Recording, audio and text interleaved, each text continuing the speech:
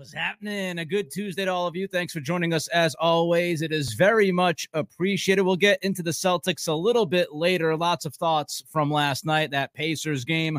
But first, we talk about Bill Belichick. Is Bill Belichick already angling to keep his job here in New England?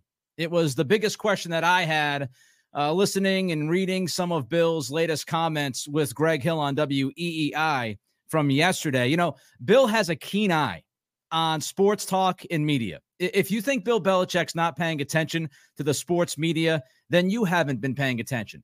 Belichick absolutely 100% understands what the conversation is about his team every single second of every single day. He gets updates.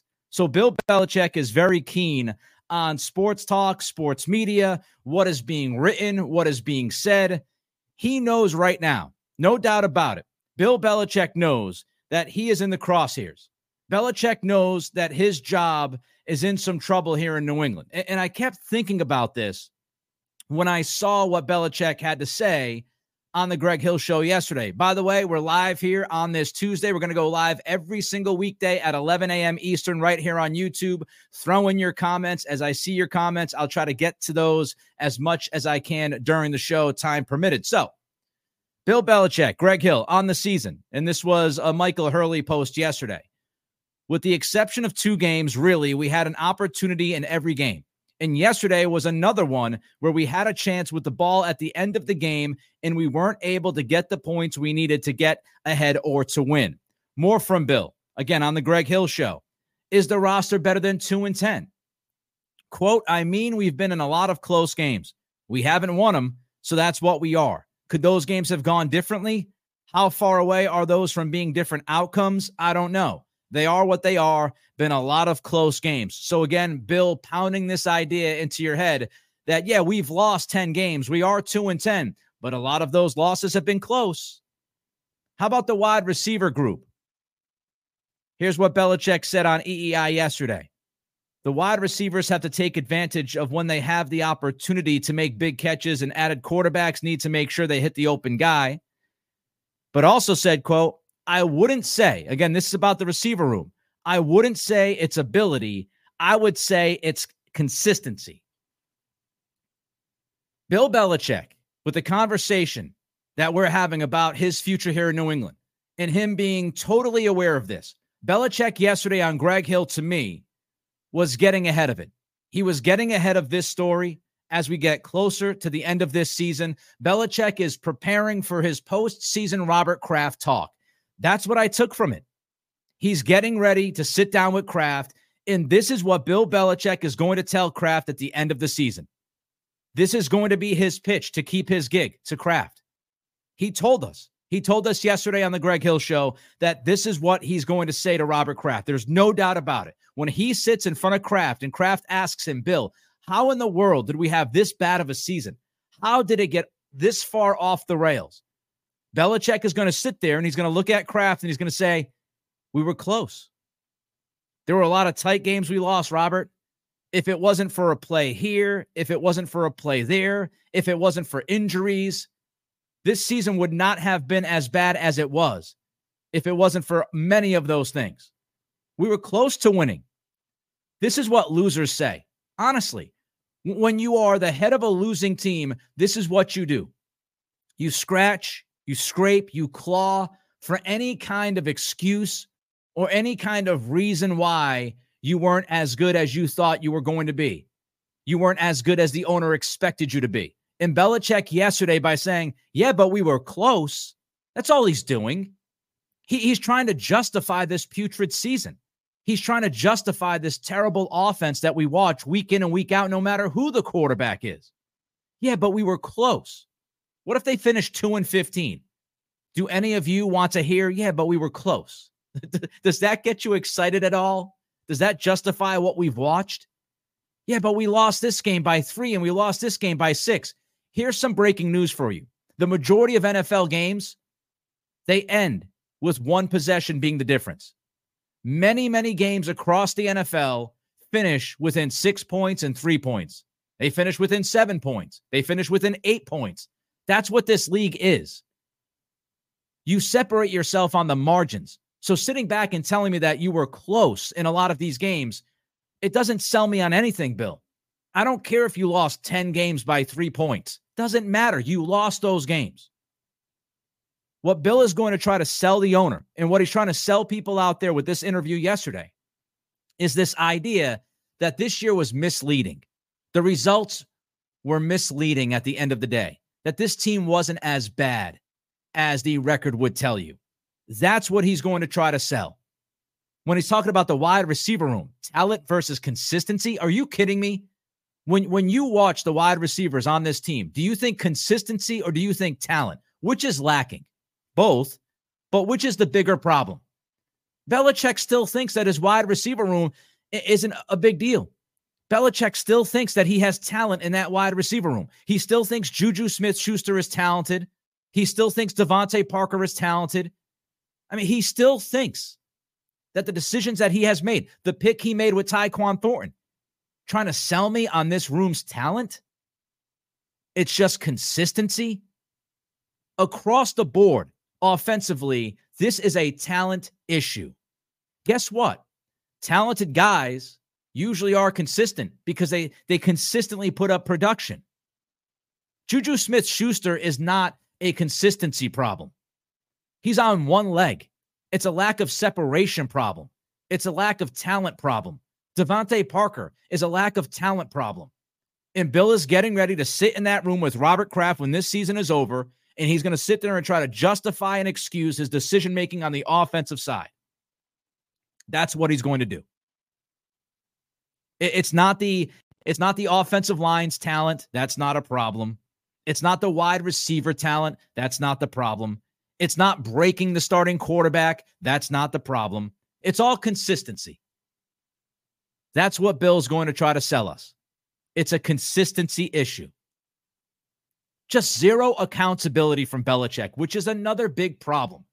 During this terrible season, the guy who runs the program, responsible for all of these decisions, gets paid $25 million a year to be the guy, has lacked accountability from the beginning of this year to right now in this moment. There is zero accountability coming from Belichick, coming from Foxborough. Robert Kraft is silent because I believe he thinks if he comes out and says anything, he's just going to make matters worse. So ownership is silent, and you have a head coach / GM who is unwilling to take accountability for the bad decisions that he has made. You want to talk about consistency? Let's talk about the consistency of the bad decision-making in that front office.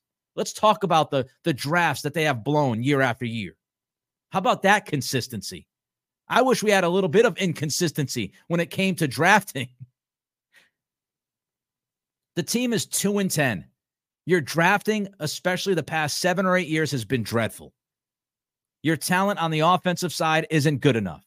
That falls on one guy. It falls on Bill Belichick. How about Belichick, the coach? Are you not going to take any responsibility for some of the in-game decisions that you have made that have cost this team? Some of the fourth down decisions, even going back to last week against the Chargers? Some of the decisions you make? How about going back to the game against the Giants and punting, being at the Giants' 37-yard line and deciding to punt the football for a 2-9 team at that time? How about some of those decisions? How about the operation? How about too many men in the huddle against the Chargers? That was sweet. But zero accountability. We'll continue with the Belichick talk in a minute. Don't forget to give us that thumbs up. If you're watching on YouTube right now, give us that thumbs up. If you're watching on Twitter, give us a like. You can also repost this video as we go along. More eyeballs means we build this community, and we need more eyeballs with this one-man band to get some traction here. Some great numbers from all of you. Thanks for your support. But give us that thumbs up as you watch. Try to get to 200 likes on YouTube. And again, if you're watching on Twitter, if you're watching on Facebook, comment, like, do whatever you want to do, but try to get to 200 likes on YouTube during today's episode. Let's talk about one other thing regarding Bill Belichick, his stubbornness. When he sits down with Greg Hill and he says what he said yesterday during this interview, does he strike you as somebody who's looking to change? Does he strike you as somebody who truly understands the issues with this football team? Or does he strike you as a guy who is going to live by his philosophies? that is so stubborn, still believes that he does what's in the best interest of the football team when pretty much everybody else watching says, why are you doing that? Why are you doing this? Does Belichick sound like somebody who's open-minded to change things? He's trying to sell us on the wide receiver room. Does he sound like a guy who's willing to change anything? For a team right now that we all feel needs some significant change, Belichick is on the radio humming the same old tune. And that's ridiculous. It's the same old, same old. The Patriot way, all of that stuff. The results are bad. The results are bad. And I think the fans, they deserve the transparency. I paid over $500 to go to that awful Saints game earlier this season. I would love some transparency from the guy who's making the decisions. I would love some honesty. I would love some responsibility and accountability. I'm paying my hard-earned money to go to that game. I'm spending hours of my life watching this football team be 2-10. You owe me some kind of explanation as to why this is so far off the rails. But Belichick is sitting there on the radio yesterday sounding like he's unwilling to change. He's unrelenting. He is who he is. All right, Bedard brought up this week Belichick's tight circle on a piece that he wrote. Greg Bedard did. Is Belichick allowing that circle to do what they want? A very telling comment from Burt Breer on Sunday that we'll get to. Don't forget to like on YouTube, comment, and subscribe. Let's go to Mason Daly here in the comments, try to get to some of these. I think Bill O'Brien is being forced to run the Earhart Perkins in an era where nobody in high school or college is running it. Mason, we did a podcast going back several weeks ago about this system, this offensive system, and how it's very difficult to run. And it has brought about a lot of problems. And when you look at this Patriots system going all the way back to Charlie Weiss, right? Going back to yesteryear. When you look at these offenses that run that system, they have all pretty much struggled this year. McDaniels gets fired, right? It's been a problem. Brian Daboll in New York, it's not working out great. Let's go to Logjammer here. Logjammer says, I bet he's going to pin it all on the quarterbacks. Hopefully Kraft doesn't fall for it. Oh, absolutely. Mac Jones is being set up as the scapegoat. No matter how you feel about Mac, Bill's going to walk into that room, and a lot of this is going to be Mac Jones's fault. We see this. Belichick does not like taking accountability. I don't think Belichick's going to walk in to that office of Robert Kraft when this season is over and say, look, this is what I did wrong with Mac Jones. This is what I did wrong with the quarterback room. You know, this is why we weren't prepared in case Mac wasn't good. We'd have somebody better to go to than Bailey Zappi. Look at these backup quarterbacks. Did you watch that game last night? 2 backup quarterbacks looking way more competent than any quarterback on the Patriots roster right now. So yes, get ready. The scapegoating has already begun. Mag 380 facts. Thank you. I appreciate you showing up here and watching this. Kelso H saying great content. I appreciate that. The question is, how stupid will Kraft be to fall for all of that? I don't think he's going to fall for it. I hope he's not going to fall for it. I hope he doesn't. My goodness. Derek Rosado says, realistically, this season stinks and the Brain Trust has not had very consistent drafts, but honestly, the season might be exactly what the Pats need. Necessary evil, right? Derek, the idea of a necessary evil, maybe it needs to get to this point for the Crafts to make significant change. All right, talking about significant change, Bill O'Brien was supposed to significantly change this offense, taking over for Matt Patricia and Joe Judge after that bleep show a year ago. And this offense has been deplorable. The offensive line has stunk. The wide receivers and tight ends have been confused on which routes to run. The quarterback play obviously has been bad. The operation has been bad. Delay of games, too many men in the huddle. Chaos at the line of scrimmage before the snap. It's been awful. So how much of this falls on Bill O'Brien? I found this quote from Burt Breer on Sunday night, very, very telling on Sports Sunday. Here's what Burt said. I've been told by people inside the organization who feel like Bill O'Brien isn't allowed to run the offense that he brought in here. Bill basically tells him, quote, this is what I want this week. This is what we're looking for, unquote. And he works within those restraints. As recently as last night, again, this was Sunday. So as recently as Saturday night, somebody told Burt Breer, in defense of Bill O'Brien, I don't think he's able to run everything that he's learned. All of the newfangled stuff where the game is going, he's not able to run it to the level of where he's learned to run it because of the restrictions here.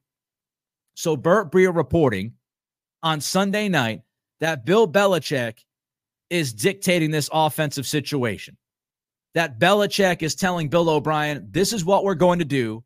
This is what we have to do. And now execute the plan. It's not necessarily Bill O'Brien structuring the thing from beginning to end.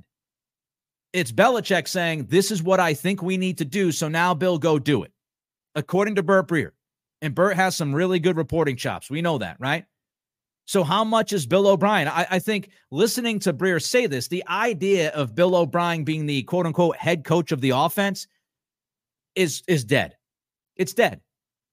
If Bill Belichick is dictating the overall picture of this offense week in and week out, then Bill O'Brien is being handicapped. He's being handcuffed. He's being restricted. Whatever words you want to use, that's what's happening. So that's a problem, obviously, because I thought you brought O'Brien in to run this offense. I thought O'Brien was brought in to game plan this offense, to run the offense the way he thought the offense should be run, to help and develop these players within this offense. I did not think that Bill O'Brien was going to be an exaggerated mouthpiece for Bill Belichick offensively. I mean, again, what is the point? Belichick is unwilling to change. They want to continue to run this offense. And if Bill O'Brien wants to sprinkle in some wrinkles, if he wants to change some things, if he wants to try to evolve this offense even more than he was trying earlier in the season, and Belichick is telling him, we're not going to do that. It's not going to happen. Run the offense, Bill. If that's what's happening, then it's a mess. It's a mess. Belichick, we know, is a defensive guy. Look at the offensive roster he's built. He should not be touching the offense. Bill Belichick should not be touching the offense. The only time Belichick should weigh in on the offense is during the in-game process if there's a big call to make. If it's fourth down and you want to go for it, make the call. If you want to punt, then you punt. Those are the kinds of decisions that Belichick should be making with this offense. He should not be dictating what this team runs on a Sunday. You brought Bill O'Brien in to be that guy. And whether or not Bill O'Brien is good, he's better than McDaniels. If he stinks, let Bill O'Brien burn himself if that's what's going to happen. Let him burn himself with his own game plan and his own decision-making. We've got Belichick jumping in on this. We've got Belichick telling Bill O'Brien what offense should look like. It's 2023. The guy who thought bringing in Juju Smith-Schuster on one leg was an upgrade over Jacoby Myers is telling Bill O'Brien what to run offensively. The guy who gave Devontae Parker a contract extension instead of bringing in DeAndre Hopkins is telling Bill O'Brien what offense to run. What world do we live in? I feel like I'm in crazy land right now. Belichick should be focused on the defense and the head coach operation. Those are supposedly his strong suits, right? That's what he does. That's his bread and butter. Let O'Brien run the offense. We don't need you involved, Bill. Belichick loves everything on his plate, apparently. Why not delegate? Why not delegate? Why not change some things up? When you're watching this season be so bad, when you watch this offense week in and week out be so bad, maybe, just maybe, Bill Belichick, it's time to change some things. Maybe you change your approach. Maybe you tweak it. Maybe you say, let's give Bill O'Brien the keys. Let's see what he can do. Maybe we want to, get up and just possibly be a little bit more creative, show some ingenuity on the offensive side because we suck. But Belichick loves everything on his plate. He wants to be the guy. Everything has to go across his table, whether it's nutrition, strength and conditioning, how many times people go to the bathroom. He wants to know it all. He's got to be involved with everything. Doesn't delegate. Does he not trust the staff? Does he look at his staff and say these guys aren't good enough? Is that the problem, that Belichick lacks trust? I mean, the circle that Belichick works with is so damn small. If he has a lack of trust with that small circle, then he might as well just be everything. Belichick might as well just be OC, DC, special teams coordinator, head coach. He's already running the front office. Maybe he should approach Robert Kraft about buying the football team. Maybe Belichick can sell some tickets. Maybe Belichick will be at the front entrance at Gillette Stadium, checking those mobile tickets on your phone. I mean, my goodness, he's limiting the staff's power. And if you're on the offense and you know Belichick is weighing in and dictating this situation, how much do you respect Bill O'Brien? Bill O'Brien is supposed to be your coach. He's supposed to be your guy. He's your coordinator. How much do you respect him if you know that Bill Belichick is above him saying, we're not going to run that this week? You're limiting the power that this staff has over the players. You're limiting the buy-in on the offensive side. You're limiting your staff's growth. And we wonder why Josh McDaniels goes to Vegas and is just little Belichick. And this is all setting up for the scapegoats. It was brought up earlier in the comments about the quarterback situation. This is all it is. Think about it. It wasn't Belichick's fault. It was Matt Groh's fault. He has more responsibility than he's had in prior years. Not Bill's fault. The offense sucks. Not Bill's fault. It was Bill O'Brien's fault, and it was the quarterback's fault. It wasn't the talent at wide receiver. It was the consistency of the wide receivers. I mean, things are so bad right now. Why would you not give Bill O'Brien the latitude to do something different? Setting everybody else up to fail. Patriots 4 chat. This has to be one of the most emotional channels on YouTube. When I get worked up, Patriots for Christ, yes. It gets a little emotional. Get a little worked up because I care. Because I'm passionate about this. Because I grew up watching these teams. And I don't get worked up just for anything. If I'm bubbling over, trust me, it's going to be worth it. The emotion and all of that. This is real. This is genuine. It's why I'm doing a podcast every day, live at 11 a.m. Eastern, right here on YouTube, Nick Cattle Show, because I love what I do. I am passionate about what I do. I'm passionate about these teams. I'm hardly making a nickel with this one-man band. Trust me when I tell you, I'm 3 months in. But I'm doing this every day because I love it and because I enjoy talking to all of you and going back and forth. This channel should have a lot of passion to it. Should have some comedy as well. All right. Let's quickly get to the Celtics, because if you think I'm a one-trick pony, I want to prove that I am not a one-trick pony. I am fascinated by all 4 sports. I am invested in all 4 major sports. And, I am very passionate about the Celtics. And I watched the game last night. They failed to obviously get to the semifinal of the in-season tournament last night.